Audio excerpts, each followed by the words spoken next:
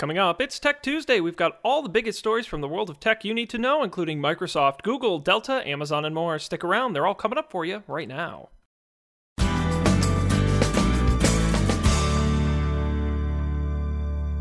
Greetings, everyone. Today is Tuesday, October 3rd, 2017. I'm Sean Jennings, and you're listening to the Coffee and Beer Radio Network. Today, Tech Tuesday, the day of the week where we go into some of the biggest stories happening in technology this past week. Let's go ahead and jump right into our first one.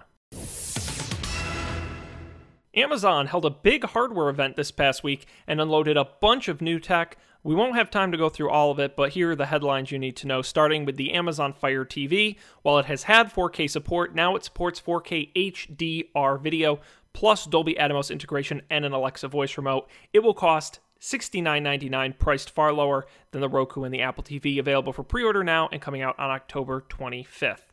We also got some Echo updates. The Echo Classic, the regular Echo, is now going to be just $99. It's going to have a smaller, shorter form factor, and is going to come in new finishes like fabric or wood veneer, which is interesting. The old Echo, the taller tube, is going to now be known as the Echo Plus. It's going to cost $149. The big difference, it supports Zigbee smart device technology, so you'll be able to use it as your smart hub without any additional technology or apps to control it. It'll be the central hub of your smart home. Every Echo Plus also comes with a complimentary Philips Hue light bulb right in the box. That will be available on October 31st. We also saw the release of the new Echo Spot, which they claim is a smart alarm clock. It's very similar to the Echo Show, which has the big display. This one's a lot smaller. It's a 2.5-inch circular screen. It looks like a little ball you put on your table. It will have built-in speakers, but you can also connect it to external speakers or via Bluetooth. You'll be able to make video calls. It will have a built-in camera, and it'll have all those great Echo features you know and love. That will cost $130. Will be on sale December 19th, but you can pre-order it right now. First, we lost the Zune, now Groove Music. Microsoft's, should we say, not particularly popular music streaming service Groove Music is over. It used to be known as Xbox Music. 2 years ago, it became Groove Music. Now, it's not going to exist anymore. They're going to stop selling Groove Music passes soon, and any customer subscribed will get their money back after December 31st. And after that date, the app will no longer work. They're partnering with Spotify to make it easy for Groove Music subscribers to move their playlists over to Spotify, and that will come in an update to the Groove Music app for Windows 10 later this week. Google is ending its controversial first-click free policy that allowed search users to get articles on paywalled sites for free when coming from Google. They're replacing it with something called flexible sampling, which allows publishers instead to decide how many and if at all they want articles to be shown without signing in.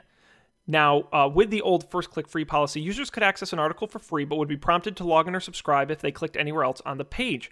The reason these companies had to go along with it was because if you didn't use first-click free, Google would heavily lower you in its search results. For example, News Corp, who owns the Wall Street Journal in 2017, decided to not use first-click free. They saw a 38% reduction in traffic from Google and an 89% loss in traffic from Google News compared to a year earlier. Google is now recommending publishers allow 10 free articles a month as a good starting point.